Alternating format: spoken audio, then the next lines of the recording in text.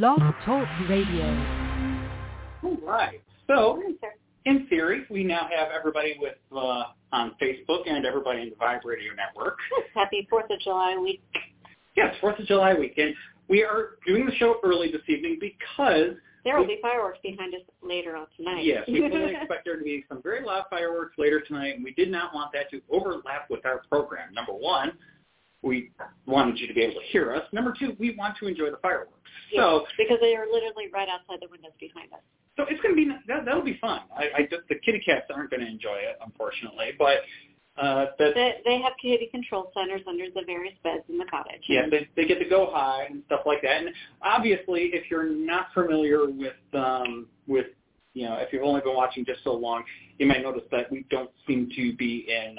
We're not home. We're not in Richmond. We're on vacation. We are in New York. So very appropriate because tonight we're doing Haunted New York State. So we are coming to you from the source, if you will. Yes. That said, part of the source. Part of the source. We're doing all of New York State. And honestly, our closest story that we have for this evening is probably still at least a good 200 miles off from where we're sitting. Yes. But New York State's a big state, so we got a lot to cover. And honestly, this is not the first time that we've covered New York State. We have done New York State several times before. We did Finger Lakes area. We've done Northern New York. We've done Broadway. Yep. So if you want to check those out, there was the North Country Spirits episode that we did on June 8th of 2020. So going back a hot minute there. There's Spirits of the Finger Lakes, which was on May 24th of 2021, and Haunted Broadway, which was August 30th of 2021.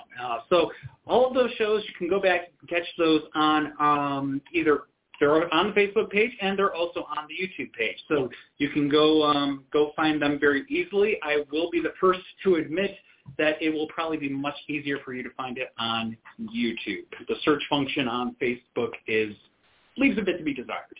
But either way, those episodes are there. And then, of course, those we have brought up New York State on numerous other occasions as well.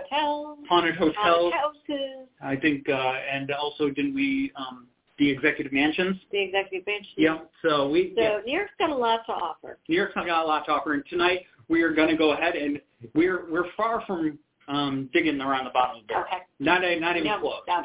The New York has a lot to offer.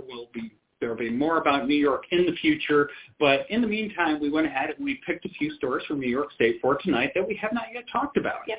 So we're going to be going from covering a little bit of everything from all the way down, from down by the Big Apple to the smaller, quieter towns from the upstate area.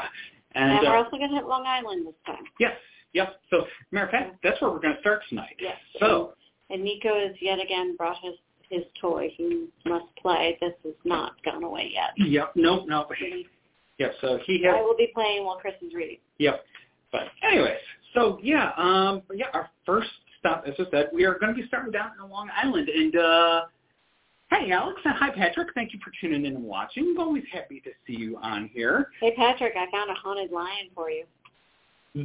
That will be a future episode. I found one. Let's not tease too much. I still have to flesh out. I have to find out more about that story, but I found where one is. Yeah, that's not even going to be like the next episode. No, it's not. You're but it's fun. It is fun. Yeah, it's a lot of fun. So, anyways, now that you've gone ahead and, of course, derailed. Yep. Hi, Mom. Looking forward to seeing you tomorrow. Yes. So, your grand fur babies are here having a grand old time. Oh, they are loving it here. But yeah, so tonight, start our tonight's excursion in the town of Huntington down on Long Island. And it's here that we find West Hills County Park, a wooded oasis that stands apart from the nearby hustle and bustle of suburban life. Cutting through the middle of the park is a simple paved road, shadowed by the encroaching trees and just wide enough for a couple of cars to narrowly and carefully pass one another. Sweet Hollow Road can be a relaxing drive if you're just looking to take in some of nature's beauty, but this road can also send a chill down your spine should you cross paths with one of its storied spirits. Sweet Hollow Road, together with nearby Mount Misery Road, hosts Mount Misery. Mount Misery. That's a great name. Yeah, fantastic name. But yeah, you can look it up on the map if you don't believe us. It's there. These two roads together host a number of ghostly tales that date back for centuries. The stories begin with Native American tribes who considered the area cursed and off limits. But hubris, naivete, and general skepticism led to eventual settlement and development of the area. Ever since, locals have experienced a variety of unexplained and sometimes horrifying events that have become a part of the community's history and mythos. Of the many legends associated with Sweet Hollow Road, perhaps none is more heartrending than the tale of the school bus wreck that took place on a snowy day as an untold number of decades ago. The driver of the bus lost control on the slick roads of the Northern State Overpass, skidded off the bridge, and crashed onto Sweet Hollow Road below. There were no survivors. If you are foolish enough to stop your car under the bridge on Sweet Hollow Road, it's said that the spirits of the children will push you forward and out of the way. While a slight incline in the road can certainly explain the movement of the car, it doesn't explain the children's handprints that have been found covering those cars after getting a spirited nudge. Can I just say nope? The same bridge is also the subject of another story in which 3 boys allegedly hanged themselves in a suicide pact. If you glance in your rearview mirror after passing under the overpass, you may catch a glimpse of them just as they were found after their fatal and final action. Another legend involves a day camp, which supposedly existed along Sweet Hollow Road during the 1930s. Some of the children who went to the camp are said to have been abused or even killed, and their spirits can occasionally be seen walking along the road wearing 1930s-style clothing, though they quickly vanish when approached or called after. Another similar tale speaks of 2 young boys that were struck and killed by a car along Sweet Hollow Road near the Northern State Overpass many years ago. The driver failed to notice the children and didn't have an opportunity to sound the car's horn before impact. Local legend states that if you do not beep your horn while approaching the overpass, the boys will jump out in front of your car. Sweet Hollow Road is also said to be home to a police officer who was killed while on duty.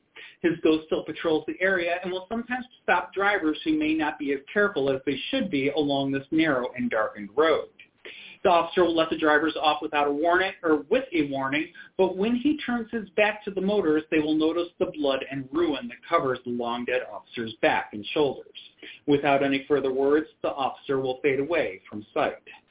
Then there is a young woman named Mary who suffered a tragic fate. Mary is said to have gotten into a fight with her boyfriend who was driving down the road and was then either pushed out of the car by him or jumped out of it herself. In either event, she was quickly hit by oncoming traffic and died. Some say you can still see a lady in white walking along the side of the road and that she will jump in front of your car when you pass. Mary's grave and tombstone are also alleged to be in a small cemetery just off of Sweet Hollow Road. Other bizarre tales include sightings of a dog-like creature digging in a ditch off the side of the road. When captured in the headlights of an oncoming car, the creature stands up on 2 legs and disappears into the surrounding woods. Or, just as unsettling, there is the man with an axe who wanders through the woods along Sweet Hollow Road, menacing in his demeanor. All of these tales could be said to fall firmly into the realm of legend and myth. There are no newspaper stories or other historic records about school bus wrecks, suicide pacts at the Northern State Overpass, murdered patrol officers, or any of the other many tales coming from Sweet Hollow Road, at least not verbatim. Almost all legends like these have a kernel of truth somewhere to be found, and over the subsequent years and retellings of those original tales, we come up with the stories that are told today. It takes nothing away from the haunting and heart-stopping encounters that people experience along Sweet Hollow Road in the modern era, but it can leave one to wonder about what has really happened here over the centuries since the warnings of the native people were set aside by settlers from far-off lands. Dun, dun, dun. But yeah, I mean, we'll be the very first to admit, I mean, so many ghost stories. Of one little section of road. But makes me question. Yeah, exactly. It does make me question it, but it's also one of those things where, you know, most of these stories are told as legend and even outright myth. Yeah. But where did they start? so many times there is at least that little kernel of truth out there. And again, it doesn't necessarily take away from the possible hauntings that people are experiencing. Yeah. It could very well be that somebody experienced something really unexplained and they maybe created a backstory to go with it. So again, try to help them with the understanding. Yeah, I mean, that's how sometimes people try to cope with things like this. So yeah, again, even if you want to dismiss it as legend or myth, take a moment and pause and think about where that legend or myth may have come from in the first place. All right, so the name of the next building we're going to go to is going to sound familiar because we talked about the one in England. This one's different. No relation. Putting that out there, I'll come back to that in a minute. All right, so we're going to go to Raymond Hall in Oyster Bay, New York. Now, this is just a short 10-mile ride from Sweet Hollow Road, and it takes us to the waterfront hamlet of Oyster Bay. It's here we find a house that is now called Raymond Hall Museum. In 1738, a man named Samuel Townsend purchased this salt box-style house. He made a few additions that actually doubled the number of rooms from 4 to 8, and he had dubbed it a homestead at that point in time. It's here he opened a store, raised his family, included 8 children in that family, by the way, the third of which was Robert, who was born in 1753, and the 7th was Sally, born in 1760. When the American Revolution broke out, Oyster Bay was primarily loyalist, except for a few people in the area, like Samuel Townsend. In August of 1776, the Battle of Long Island saw the Patriots defeated, and a few weeks later, British soldiers arrested Samuel for being an outspoken patriot. Fortunately for Samuel, he had friends on both sides. A merchant Tory, Thomas Buchanan, paid for Samuel Townsend to be released and returned home. As part of the arrangement, Samuel was forced to sign an oath of allegiance to the crown. While he may have been a little more subdued after his brief imprisonment, it's safe to say that his loyalties remained true to the Patriot cause. In the winter of 1778, now 17-year-old Sally Townsend and her family were at home when the British commander, Lieutenant Colonel John Simcoe, arrived to the Saltbox house, and he moved in with the Townsend family. He turned the place into headquarters for over 300 Loyalist Queens Rangers. While it certainly was an intrusion of the highest order, the two groups made nice with one another, even while working at opposite goals. For her part, Sally seemed to take a liking to Simcoe, and romance bloomed in the months that followed. But one day, Sally noticed a man sneak into the house, leaving a note in a kitchen cupboard. She couldn't help but to read the note, and once the coast was clear, well, she didn't like what she read. Major Andre was soon captured and executed. Simcoe, suspecting betrayal and reeling from the loss of Andre, left the Townsend home soon afterward. As it turns out, Sally Townsend and her brother Robert were both members of George Washington's secret organization of informants known as the Culpeper Spy Ring. Their existence was so secretive that the Culpeper Ring wasn't even known to the public until the 1930s. In the years that followed the Revolution, the Townsend house was passed down to Samuel Townsend's descendants, and in 1850, Solomon Townsend owned the home and made several additions, including a water tower and a rear wing. He gave the residence its current name, Raymond Hall. It was named for the hall in Norfolk, England, a residence that was also owned by a Townsend family, but there's no relation between the two sets of families. The newly renamed Raymond Hall was kept in the Townsend family for decades until it was sold by court order to repay some bad debt. The home was purchased by Julia Weeks Coles and brought back into the extended family of the Townsends.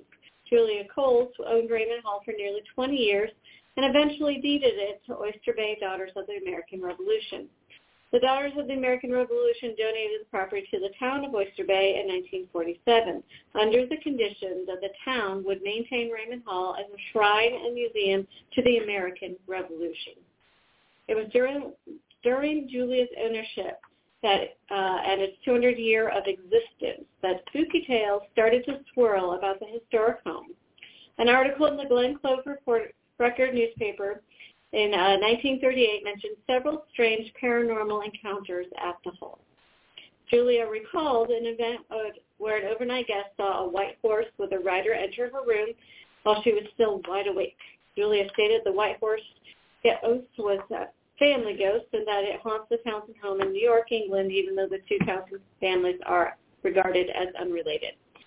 The white horse is said to appear a few hours before the death of a member of the Townsend family.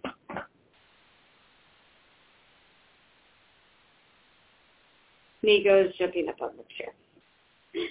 Now, a lady who rented the hall for use as a tea room often heard odd noises such as phantom footsteps on the stairs. And on two separate occasions, a year apart during the meetings of the Daughters of the American Revolution, a Pekingese dog owned by one of the members was brought in. He became terrified and refused to pass a certain place in the floor. Julia Cole's sister, Sarah Townsend Halstead, recalled an encounter with a little bent old man walking slowly down the hall that vanished into the darkness at the end of the hallway. Sarah believed the man to actually be the ghost of Captain Robert Townsend, who died at the age of 84 and is buried at the Old Fort Cemetery in Oyster Bay. On another occasion, Sarah went into the home to retrieve books from the cupboard in the library, but the door next to the cupboard wouldn't bulge, even with tools. It wasn't locked. There was no lock on it. The next day, Sarah returned to try again, and this time easily opened the cupboard door. It was also noted that Sarah had seen ghosts for almost all of her life, including one called the Gray Lady, who lingered about the wardrobe in Sarah's childhood home. The article went on to draw a link from the Gray Lady to the Brown Lady at Ryman Hall in England.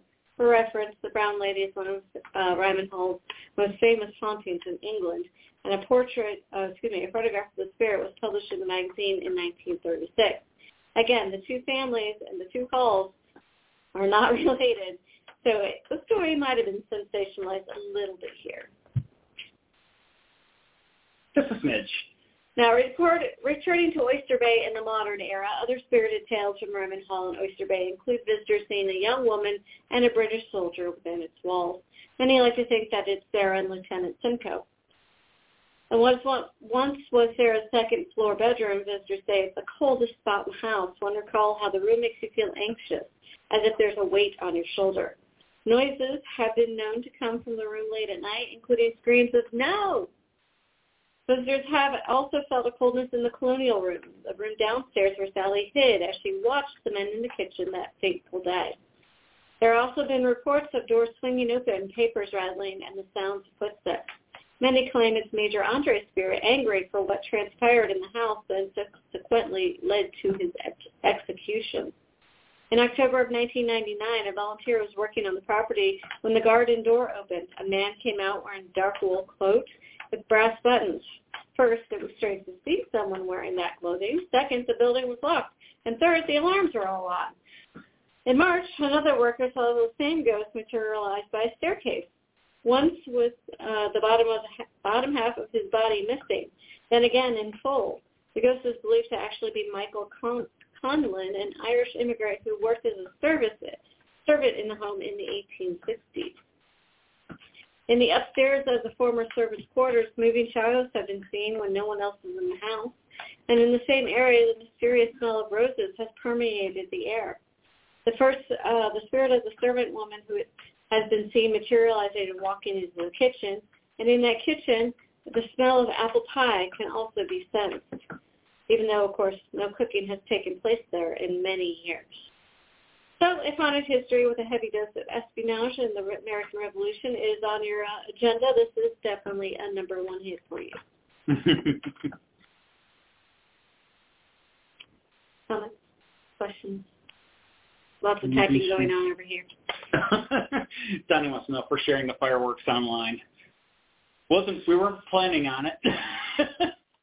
We might put a couple pictures on our personal page. Yeah.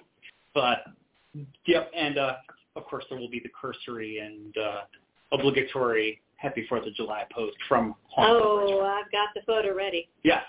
So we'll be getting there, but... We had to just post that really cute picture of Chris with Nico earlier today, though, because Nico had to be in his lap today. Go over there, Nico. Buddy, it's over here. Come on. Yeah, it's over here. And you're flying, Nico. All right. So, for this next one, you are going to want to hop the commuter train and the metro to get to our next stop. Because no one wants to drive there. You really don't want to drive here. We're heading into New York City and the island of Manhattan. When most people think about the island of Manhattan in New York City, they conjure images of the towering skyscrapers of lower Manhattan in the financial district. But as you head north on the island, while you are still very much in the city, the buildings get smaller and there is more open parkland. You will also start to find some buildings that seem out of place when viewed in the context of modern Manhattan. One of these, the Morris Jumel Mansion. Set on an expansive forested lot atop Mount Morris in the Washington Heights neighborhood, the stately Morris Jumel Mansion is a charming historic structure that feels a step out of time. By day, the one-time... Computer issues? I don't know what that's about. But anyways, by day, the one-time home that was built in 1765 serves as a museum, but by night it can take on a much more haunting feel, a feeling that some long-dead residents may still be there watching you, perhaps wondering what brings you to their eternal home. The Morris Jumel Mansion has long had a haunting reputation. In 1964, a group of school children on a field trip were waiting outside for their tour of the mansion. The curator was running late, and the building was locked up tight. The kids were playing around and making noise, as they are prone to do, when a woman appeared on the balcony over the front door and told the children to shush. Surprised and sufficiently cowed by the woman, the children complied and settled down as much as you might expect them to. When the curator finally arrived to open the house, she insisted that the house had been empty. It had been locked up tight, and there was no one else who could have been there. But the curator listened as the children described who they had seen, and the woman sounded very familiar indeed, just like Eliza Jumel, the mansion's former owner who had died in 1865. Eliza was an unconventional woman and ahead of her time. She had a sharp business sense and had climbed her way to wealth from amongst the lowest rungs of American society, facts that did not serve her reputation well in the mid-1800s. Born in 1775, Eliza grew up poor in Rhode Island, but she didn't let her situation shackle her dreams. Eliza educated herself, even becoming fluent in French. Once she was able to make her way to New York City, she found work as an actress, one of the lowest occupations you could take on in the late 1700s and early 1800s, but it was a job that sometimes helped women catch the eyes of well-to-do bachelors. That's exactly what Eliza managed to do. Stephen Jumel, a French-born wine merchant and importer of luxury goods, took a liking to Eliza and they married in 1804, an event that sent tongues wagging in New York City's elite social circles.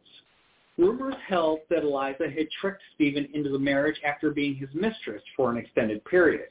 People whispered that they only married because Eliza had pretended to be on her deathbed, claiming it was her dying wish to be married.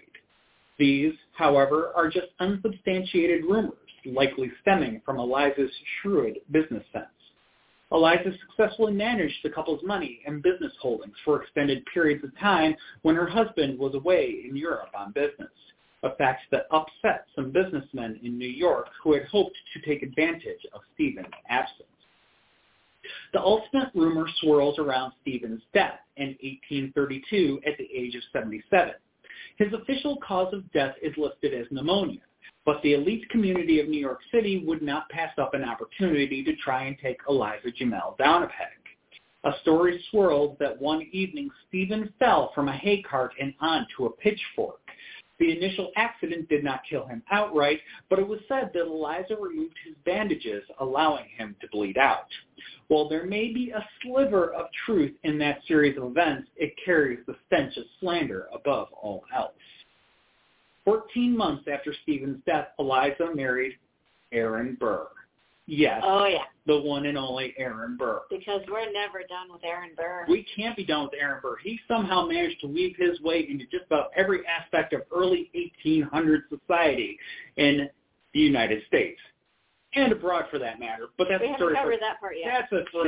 That's for another time. Now, in theory, they each had assets to bring to the marriage. Whatever power he had left as the one-time vice president of the United States, and her money as one of the wealthiest women in New York City. Burr started to quickly burn through Eliza's liquid assets, and the two separated after only 4 months of marriage. Eliza sued for divorce, but it wasn't finalized until the day of Burr's death in 1836. Basically, the court verdict came out, and Aaron Burr effectively dropped dead. That's not much of an Apparently, he had heard the verdict and literally died 3 hours later. Yeah. So. Yeah. Anyways, Eliza spent the rest of her life ruling over the mansion on the hill and her extended family, including the grandchildren of her much-loved sister. But when she died at age 90, she left much of her large estate to a local church and other charities, to the surprise of her relatives, who had expected a more generous inheritance. They spent 2 decades fighting Eliza's will, and when they finally succeeded, they sold the land and the house to a syndicate of land developers. For years after that, the house stood empty. At least it was empty for any living people. Ultimately, the city took possession of the property and transformed the house into a museum. While Eliza may be the most prominent spirit at the Morris Jamel Mansion today, she herself had claimed the place was already haunted when she and Stephen bought it in 1810. Built by Colonel Roger Morris, a British loyalist, and commandeered as George Washington's headquarters during the Revolutionary War. Yes, this is a place that actually did serve as Washington's headquarters. So there's so many signs, so many places that love the, Washington slept here type deal. This one did. This is the real deal. So anyways, but yeah, the building was also quartered Hessian mercenaries before briefly becoming a tavern in 1789.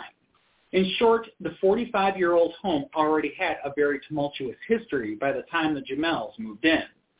In addition to encounters with Eliza, visitors would occasionally report seeing the ghost of a Hessian soldier who was said to have died on the stairs of the home, or a maid who had jumped out of a window. Some very famous spirits have been rumored to linger on here as well.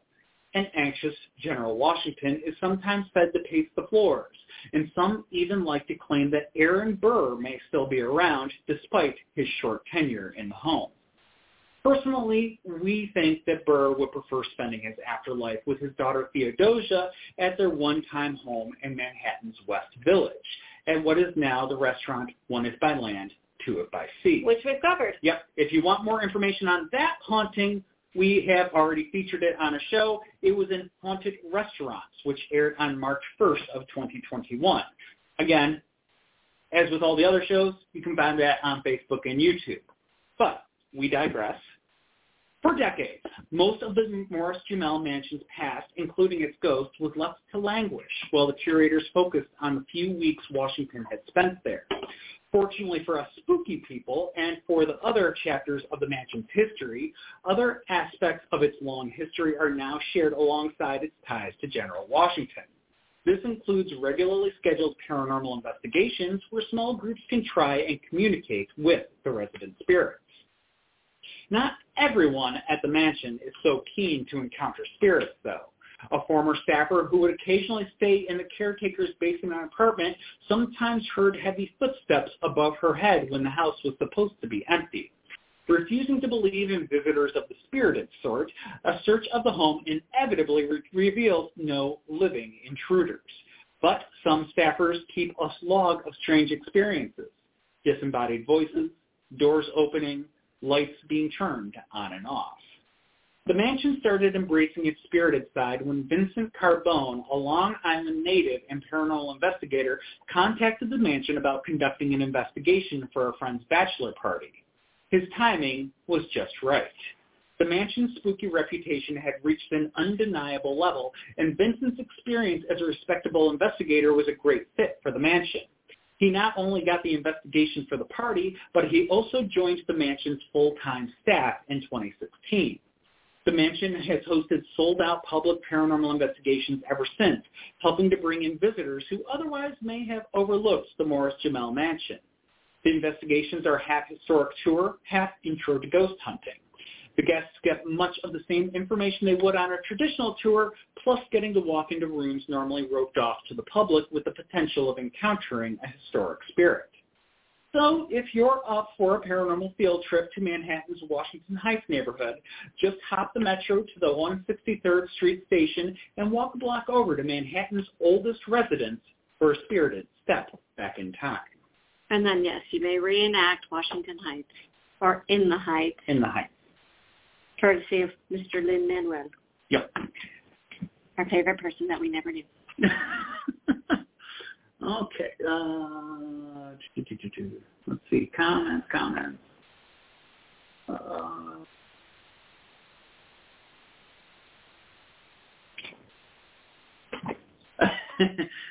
They like the picture that you posted of me and Nico earlier.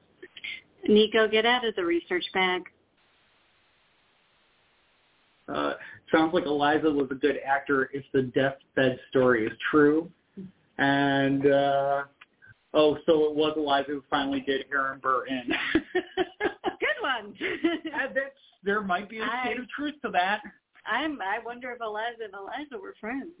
Because, I mean... They may have known each other, but they lived uptown. The Hamiltons lived uptown. Oh, that Eliza. Yeah. I'm sorry, I was thinking actress Eliza Poe. Oh. They might have known each other, too. But they were... There should be a whole group of Elizas who knew each other in history. I'm just saying. Do we have to do like a haunted history thing for Elizas in the early 1800s in America? You are asking for a very specific rabbit hole, maybe. Which you could probably carve 2 or 3 episodes out of, to be honest. Maybe. We'll see. It might be a very, very niche subject, but I bet that rabbit hole goes deep. Let me get through the other rabbit holes first. That's all I'm saying. Anyway. That's all I'm saying. I've got like 32 scripts that are not finished right now. Let me get out of the rabbit holes I'm already in. Just saying. She works hard. I got a lot of rabbit holes. Anyway, here we go. We're going to stay in New York City, and we're going to go to the House of Death. Yes. Dun, dun, dun, dun. Dun, dun. All right, so this one's not open to the public, but you can walk by and take in the sights of one of New York City's most beautiful neighborhoods. It is a 30-minute ride on the A line that will take you almost the full length of Manhattan down to Greenwich Village, and here amongst the cafes and the brownstone residence, the off-Broadway theaters, that make, of course, this area the most famous, you can find one home that carries a much different vibe, the House of Death. This is at 14 West 10th Street. The building itself is just as gorgeous as any of the other revivalist Greek brownstones in the neighborhood, but its legacy is dark and cold. It was built in 1856. It was a home that housed many of the city's bright and beautiful, including the wife of the founder of the Metropolitan Underground Railroad, the Broadway Underground Railroad, Mr. James Borman Johnson.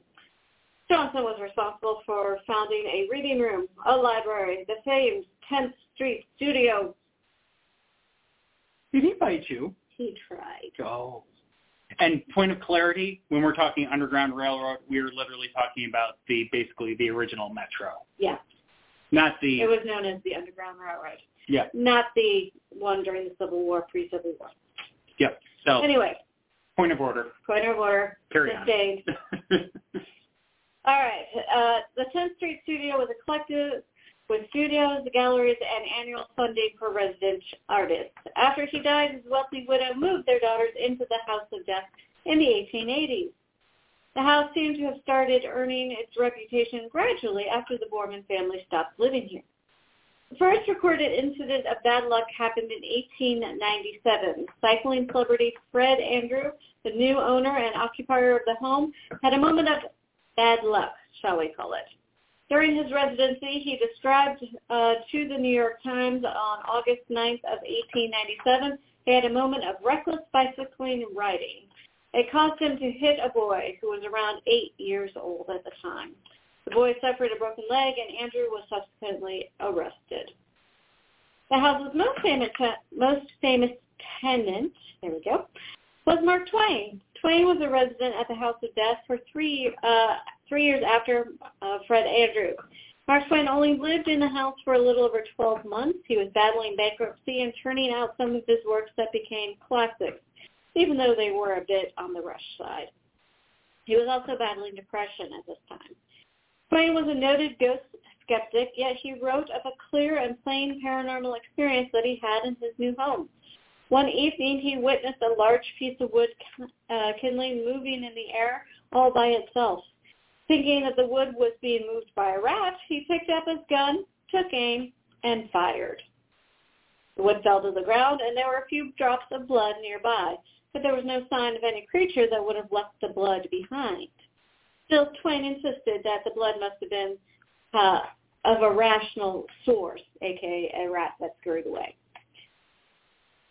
Although Twain did not have many pleasant memories at the house, despite his vehement disbelief of the paranormal, people reported that his spirit actually lingers on in his one-time residence. Subsequent occupants have witnessed Twain's spirit trudging up and down the stairs, commonly considered the most haunted section of the house. One of the most notable Twain encounters came in 1937 when a mother and daughter suddenly came upon Twain's spirit perched on one of the home's window seats. He rose and approached the pair saying, "My name is Clemens, and I has a problem here, gotta settle." He disappeared moments later into thin air. While the problem was never defined, it was probably financial and mutual. And, of course, given that Twain had many financial issues while he was residing in the home. Of all those places that Twain resided during his life, it's a shame to believe that he would wind up in New York City where he endured some of his most troubling years.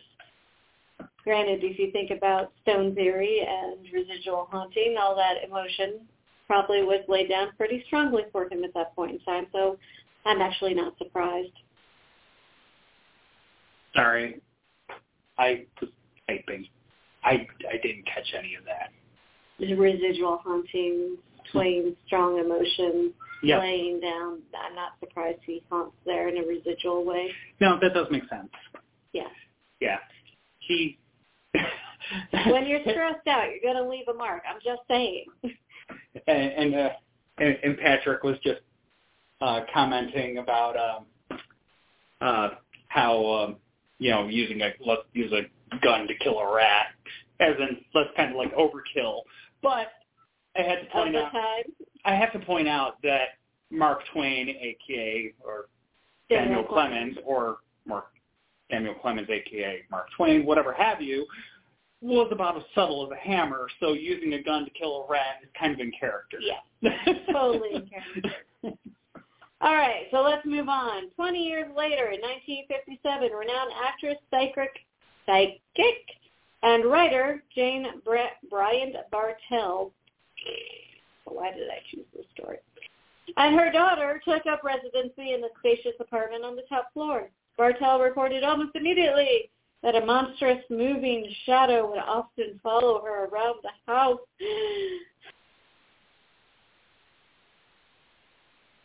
What? Oh, you're being dramatic. Later, she wrote of a ghostly figure of a man that she encountered in the hall. She reached out and tried to touch whatever she was seeing and described it as a substance without substance.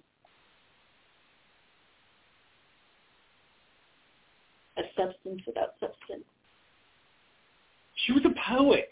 Cut her some slack. Or don't. It was chilly, damp, diaphanous as the marsh mist or cloud of ether. I'll give her props for that. Now, I could, of course, feel my fingers freeze at the tips. They were numb, yet they tingled. In the split second between contact and recoil, the scent came. Fragile, languorous, and sweet, unbearably, cloyingly sweet. The unusual scent was not the only otter and bitter scent the Bartell family reported smelling during their time at the House of Death. Food not purchased by them and already rotting, as if it had been sitting around for days, would suddenly appear on the table. Their many small animals would often become aggressive for no reason, as if disturbed by invisible enemies in the building. Bartell was a true believer and took the proactive step of employing a paranormal expert to investigate what could be causing these terrifying realities for the scared residents. The investigator confirmed what the couple believed from the start. The investigator proclaimed there were upwards of 22 spirits in the house of death. Besides Mark Twain, he mentioned in additional that there was a woman in a white dress, a young girl, and a gray cat. Martell decided to write about her experiences in the house and titled it Spindrift, Spray from the Psychic Sea. She vividly recounts what it was like to live in the home. The book was well received and received many favorable reviews. Martell died shortly after completing the manuscript, and what one might consider mysterious circumstances. She was a sufferer of depressive episodes, and there were rumors of suicide attempts. Her death led credence to the legend that the House of Death is cursed. For lingering skeptics about the home, well, there's one event left that, of course, convinced the last few doubters of the haunting curse. On November 2nd of 1987, why is it always 7 with this house? 37, 57, 87. It's not a lucky number. Not for this house. Not for his... Anyway, the murder of Lisa Nesbaum shocked the city that was gritty and jaded by the violence that it was witnessing in that era. Around 6:40 a.m., 911 operators got a phone call from the children's author and editor, Hedda Nusbin. She said her 6-year-old daughter, Lisa, wasn't breathing, so an ambulance was sent to Greenwich residence right away. When the paramedics arrived, they were greeted by a very disturbing scene. They found Lisa lying unresponsive on the kitchen floor, her brother Mitchell tied to a playpen and filthy. Hedda was covered in bruises and had several broken bones. Investigators also discovered a substantial stash of varying drugs and $25,000 in cash in the apartment. Paramedics were regrettably unable to revive Lisa on their way to the hospital. Her autopsy revealed that the cause of death was repeat blunt force trauma to the skull. Hedda and her lawyer, Joel Stomberg, Lisa's father, were both arrested and subsequently charged with first-degree murder. It was charged that after a drug binge, Joel violently abused both Lisa and Hedda. Hedda avoided the charge in exchange for testimony against Joel. The jury found him guilty of manslaughter in the second degree and sentenced him to a term in jail. Upon his release in 2004, Joel left the law behind and took a construction job. While there is no excusing Joel's actions, the House of Death, well, let's just say, it revived and reinforced this home's cursed reputation. Even though the home is still elegant and gives no clues to the horrors that transpired there, it's a classic example that you should not judge a book by its cover. Yep. From the outside, it's beautiful. Beautiful place. Completely, unobtrusive. It's gorgeous. It fits right into the neighborhood. It's still a private residence. So, and it does raise the question. I did not find when it first received the moniker House of Death. Yeah. I didn't find that either. I don't know at what stage somebody finally came forth and looked at it and was like, how many times have we talked about this house? This seems like bad juju at this house. Yeah, and you can bet it's probably somebody in a scandal magazine. Yeah, probably. Newspaper. And then all of a sudden, just eventually, just out of the blue, one day, House of Death. So, but anyways, yes, you can drive by there, but don't go knocking on any doors. That is not open to the public. So, yes. And Patrick just asked, how did it get the name of House of Death? Yeah, no idea. Again, it's sometime after the original owners, but before the cyclist. So sometime in that time period is when it happened. Yeah, it's just, it's one of those things. And trying to find what occurred there between those two that gave it that moniker. Mm-hmm. Yeah. Nasty juju.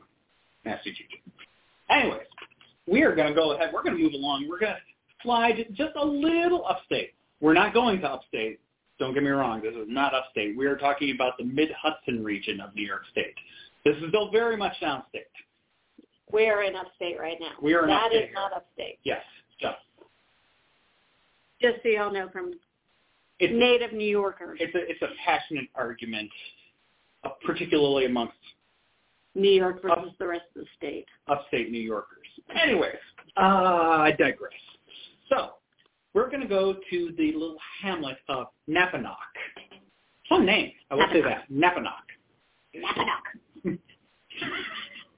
I've been waiting to do that. Noted. All right. So here you can find a paranormal investigator's paradise at the Haunted Shanley Hotel. Yes, that is its real name now. They call it the Haunted Shanley Hotel. Now, this is a historic bed and breakfast that has boasted several famous guests as well as a few infamous ones that used to visit the Gentlemen's Club and Bordello that operated there. A few of those guests have never left and still linger in the corridors waiting to greet newcomers and welcome back the returning guests. In 1845, Thomas Rich built Rich's Hotel on Main Street. Napanoch was a nice vacation destination for those attempting to escape the hustle and bustle of the larger cities, and Rich's Hotel did a swift business. Rich sold the hotel in 1851, and it was renamed the Hungerford's Hotel. Mr. Hungerford catered to the same clientele as Mr. Rich, including the elite gentlemen's club that boasted a very distinguished membership. The hotel changed hands a few times, but in 1887, Adolf Wagner became the new landlord. 8 years later, on March 18, 1895, a nearby home in Napanoch caught fire. The fire quickly spread, leaving ruin in its wake. The Shanley Hotel was not spared the damage and was tragically burned to the ground. Mr. Wagner would not see his investment go to waste, so he quickly rebuilt, and the hotel was back in business by November of the same year. The most notable owner, and for whom the hotel is still named, was James Shanley. When his family immigrated to New York City from Ireland, James and his brothers found success in opening restaurants and hotels across the country. James moved upstate and discovered the beauty of the hotel and the town of Napanoch. He purchased the hotel on October 1st of 1906. Mr. Shanley gave it his own touch by adding a bowling alley, billiard room, and even a barber shop to the building. James's success brought prestige to the community, but wasn't simply his ability to produce revenue that made the people of Napanoch love him. He was genuinely a good man that people were drawn to, including the lovely Beatrice Rowley. The two were married at the Shanley Hotel on April 26th of 1910 and took off to the nation's capital to enjoy their honeymoon. When the newlyweds returned from Washington, D.C., they were met by not only a parade welcoming them home, but also a grand party that night that would signal a bright future for the young couple. Unfortunately, the hopes for that bright future would be dashed in the years ahead. Beatrice loved children and dreamed of having a large family with her beloved James. On January 6th of 1912, she gave birth to their first daughter, Kathleen. Unfortunately, the little one only lived just shy of 6 months. Beatrice would go on to give birth to 2 more children, James Shanley Jr., who lived 4.5 months, and William Shanley, who died at a little over 9 months old. Esther and John Fogman lived in the adjoining apartment of Beatrice and James. Beatrice was very close with her sister Esther, who was a notable beauty with a kind heart. As much as Esther loved her sister, she dearly missed her friends and family she had left behind in New York City. It is said that every day she would wait beside the mahogany telephone booth waiting for her friends to ring from back home. Esther met a sudden end at the hands of influenza in 1918, leaving her grief-stricken sister to raise her 2 little girls. Even through the hardships, Beatrice and James Shanley entertained and welcomed everyone to the Shanley Hotel. Mrs. Shanley was quite famous for her high teas and social card parties. She may have lived in a small town, but she still wore decadent jewelry and was on the cutting edge of fashion. Her hotel reflected her knack for style with Victorian beds with sheets of satin and silk. Perhaps this is why they had notable guests such as Thomas Edison and Eleanor Roosevelt. But it was just as likely that the Shanleys were an engaging pair that people just wanted to be friends with. The couple even attended the inaugural ball for President FDR. The Shanley Hotel provided an emotional whirlwind for Beatrice and James, and it may be for that reason that Beatrice lingers on there today. Many guests have witnessed a woman in period dress wandering through the hallways.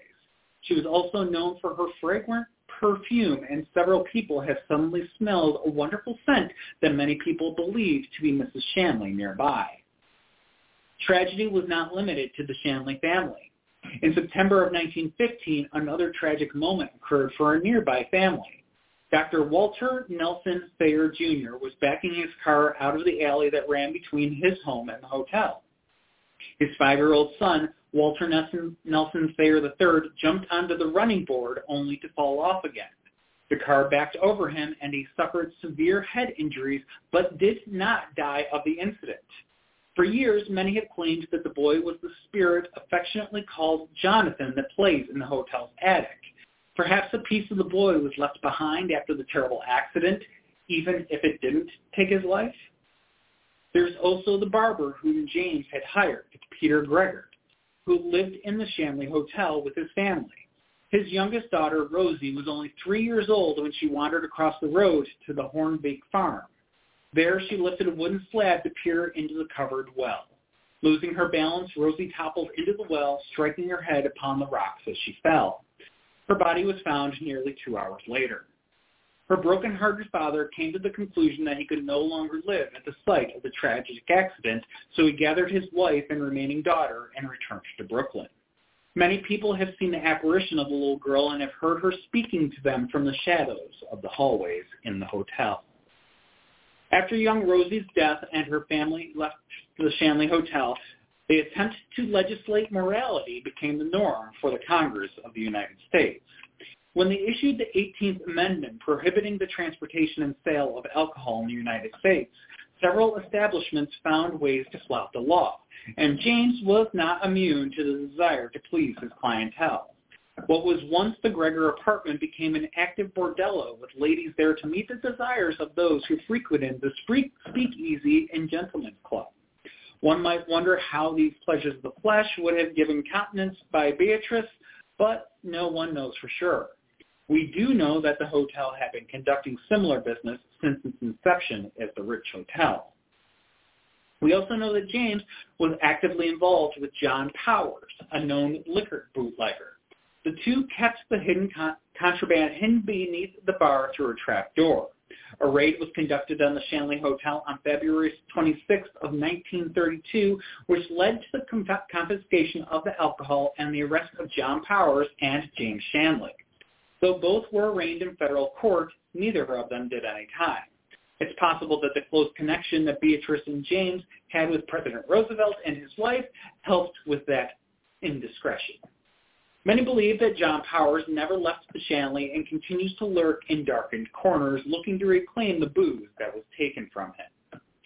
For James's part, he would live a few more years before passing away in 1937 after a heart attack. As the broken-hearted community bid farewell to James, Beatrice decided it was time to let the hotel go. She sold the Stanley Hotel to Allen Hazen, who ran the hotel until his death in 1971. Throughout the next few decades, the Shanley changed ownership multiple times and even served as a tavern, the James Shanley Tap Room. In 1991, it closed its doors and was abandoned for over 10 years until a man took on the challenge of restoring the building to its former glory. In 2005, Salvatore Nicosa bought the Shanley unaware of the spirits residing within its walls. It did not take long for the spirits to make themselves known to Salvatore as they observed his efforts to restore their long-term home. Now known as the Haunted Shanley Hotel, it serves both the living and the dead in Napanoch. Over the years, visitors have reported seeing chairs rocking on their own, mysterious clock chimes, cold and hot spots, disembodied whistling, footsteps and voices, piano music, and the aromas of cooking when no food is being prepared. Along with the many spirits who were reported to reside at the Shanley for many decades past, several additional spirits have come to make themselves known in the Haunted Shanley Hotel.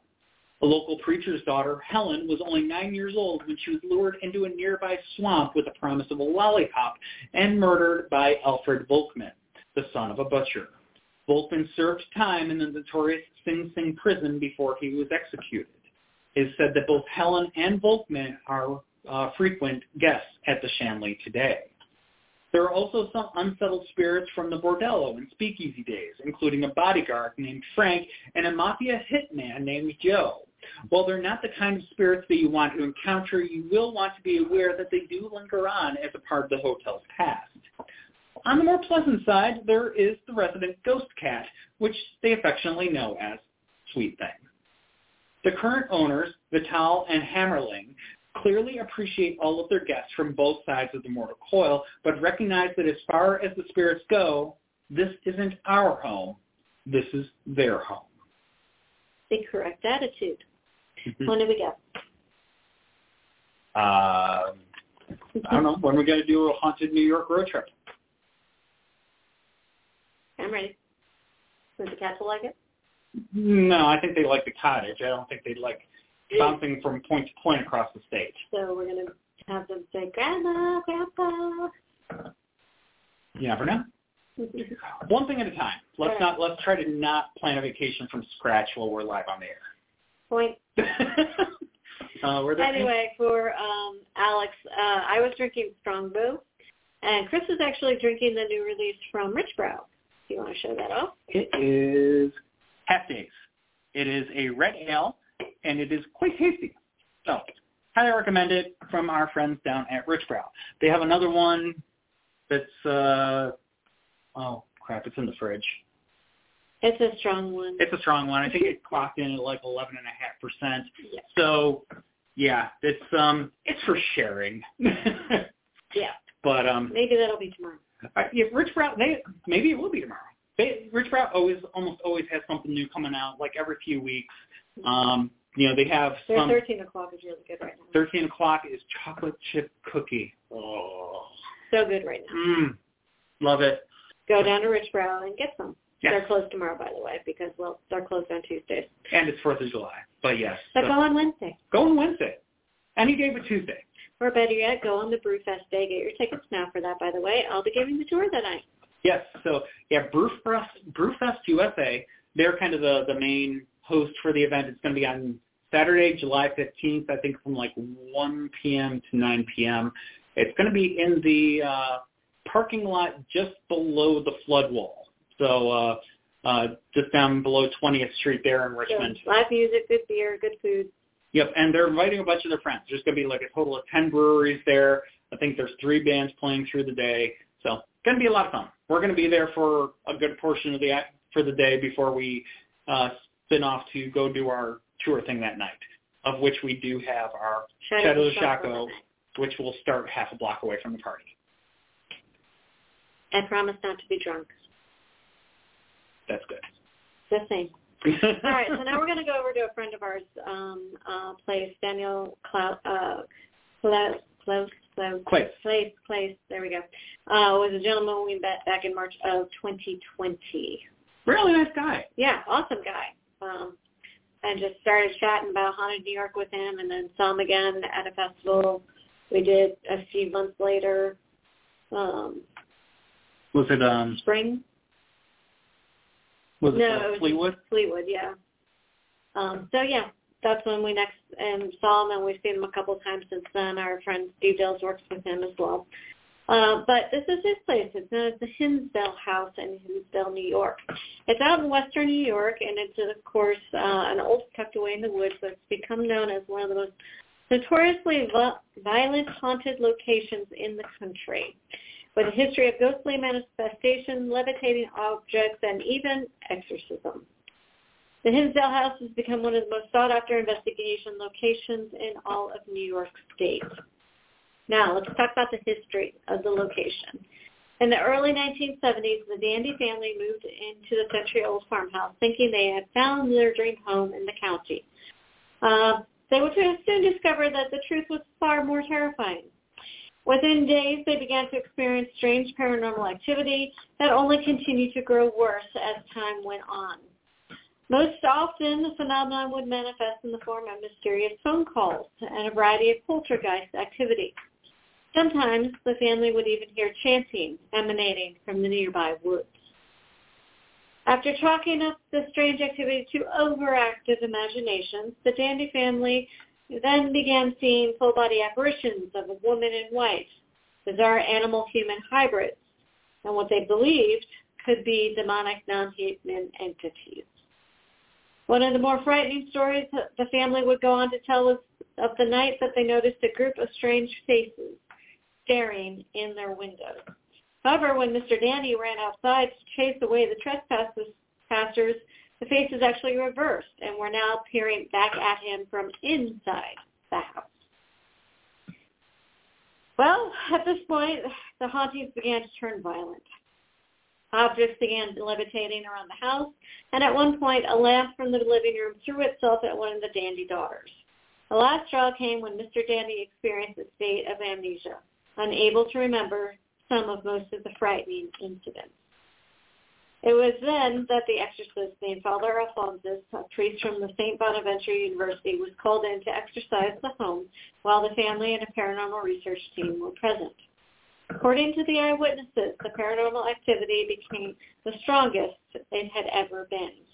The lights in the house were turning on and off, unexplainable banging filtered through the walls, and a terrible sense of an evil presence drifted through the home. Unfortunately, the exorcism didn't work, and after a few days of calm in the house, the activity ramped up again, finally forcing the Dandys to move. Documentation on the Hinsdale house continued in 2000 when Clara Miller Dandy penned the book Echoes of a Haunting, which detailed her family's terrifying experiences while they lived in the home from July 1973 to October of 1974. Today, the house, as I mentioned, has been purchased by local paranormal investigator Daniel Clays. Now, he's preserving the haunted building for research purposes. He lets teams investigate the property in hopes of discovering the mystery behind the ghosts who haunt this home. Clays, who is also the co-founder of the Greater Western New York Paranormal Society, believes that the paranormal activity goes back to 1799, when a massacre of Native Americans is said to have occurred on the land. Mary Ball, an investigator who spent many years at this house, recalled an event when her son was sitting in bed one night. He didn't know the stories about the house. He just knew it was haunted. Well, he then looked out the window, saw his dad standing out by the fire, and he looked at me and said, "Who's the angry Indian standing next to Daddy?" That's terrifying. That is very terrifying. But it does lead and lend some credibility to Daniel's thoughts. Absolutely. So, now horrifying historic events continued in the 1800s when there were stories of a pair of brothers who lived at the house raiding passing stagecoaches. They would rob and kill the occupants, burying them either in the cellar or in the hills behind the house. Daniel says that the chilling past seems to echo today in many manifestations, including shadow figures, disembodied voices, footsteps walking through the upstairs of the house, objects moving, including a door slams, and full-body apparitions. To help pay for the ongoing repairs and restoration work, he invites paranormal investigators to make donations in exchange for time spent in the house. Very few go away disappointed. And if a full investigation isn't your thing, there are also regularly scheduled tours of the house as well. There's a short drive from Buffalo and Niagara Falls to visit the Hinsdale house, this perfect little paranormal day trip if you ever decide to find yourself in this corner of New York. I will say they actually do on their website have a video stream of the house, so you can actually watch things that happen in the house as well. Daniel says they've caught several things on that live streaming feed. And there's also a donate button, or you can purchase one of Daniel's books or the T-shirts that also help with funding for the repairs. They did just have a massive water pipe break this past winter. Yeah. So a lot of the money they had saved up for other repairs had to go for the emergency repairs. When you're restoring old buildings, all bets are off. Yeah. You never know what's going to happen. Because, well, the fact of the matter is that oftentimes when you fix one thing, you find a million others. That or you unintentionally break something else. Yeah. I mean, things like what happened to our friends down at Mason's Hall in Richmond, Shockoe Bottom. Yes. They put in a new HVAC system with the intention of helping to climate control the building, which is going to help long-term preserve it. But it dried out the main support beam and cracked it. Yep, exactly. So again, all their money then went to emergency Save the roof. Save the roof, which, without the roof, you're kind of hosed. So, yes. But they got that fixed. Then eventually they raised the money again, and they did a beautiful paint job. And they got new doors. Mason's Hall, I think they just refinished the doors. In any case. Anyway, the doors are done. And Mason's Hall looks amazing. From the outside. And now they're working on the basement and the foundation to make sure that that's preserved and safe. Yep. So they're doing a great job over there. Yeah. But, historic preservation, the work is never done. Never done. Ending. So, but that was our last story for this evening. We hope that you enjoyed. Mm-hmm. And we did just miss a ship. Oh. Well, there's 3 more right behind it. Yeah, but we could go ahead and take you out on the porch and see if we could kind of give you a little bit of view to go ahead and close out tonight's program. It is a little smoky out there. It's not as smoky as it has been because we are right next to Canada, and so even if you're watching from Richmond, you probably remember the smoke from the wildfires there a few weeks ago, which actually kind of made a little bit of a brief reappearance again this past week. Yeah. But, let's just say that we're just starting to get our first break in the smoke for the first time since we've been here last Friday. It's been really smoky, but got a little break in it, just started this afternoon, so let's go ahead. We'll show you the view. Take a little walk out here, show you the view. Hopefully Wi-Fi doesn't cut out.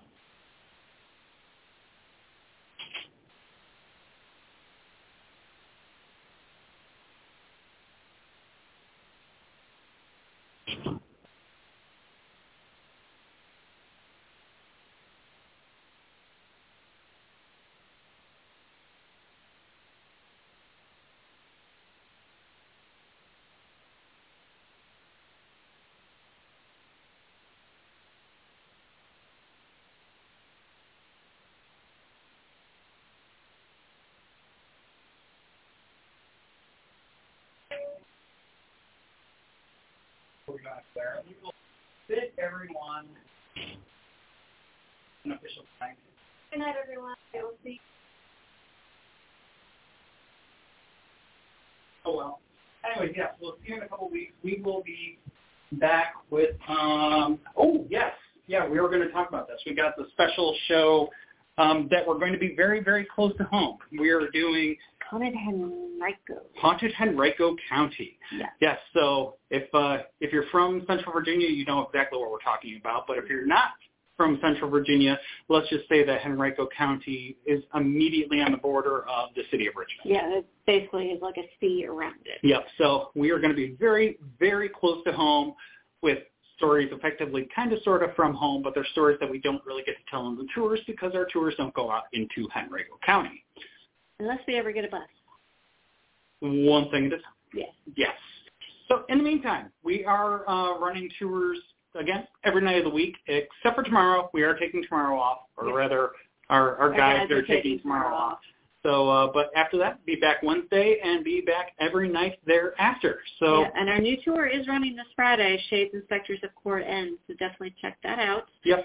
That is Friday at 7:30. It is an awesome tour. I really, really worked hard to put that one together, and I really enjoy it. Yeah, that one, both of our newer tours, that one and the Creepy Tales on Campus, which will be the following Friday. We love both of those new tours. Neighborhoods are absolutely gorgeous. The stories are fantastic. And, so come on out. You can check those out. And, So, anyways, we'll go ahead. We'll check out for this evening. But thank you all again for tuning in. We hope that you all have a happy and safe 4th of July. And, we will see you later. Yeah. Careful with those fireworks. Or better yet, leave them to professionals, if you will. Yes. Yep. So, all right. Anyways, good night, everybody. Good night. Hello, it is Ryan, and we could all use an extra bright spot in our day, couldn't we? Just to make up for things like sitting in traffic, doing the dishes, counting your steps, all the mundane stuff. That is why I'm such a big fan of Chumba Casino. Chumba Casino has all your favorite social casino-style games that you can play for free anytime, anywhere with daily bonuses. That should brighten your day a little. Actually, a lot. So sign up now at ChumbaCasino.com. That's ChumbaCasino.com. No purchase necessary. VGW Group. Void where prohibited by law. See terms and conditions. 18+.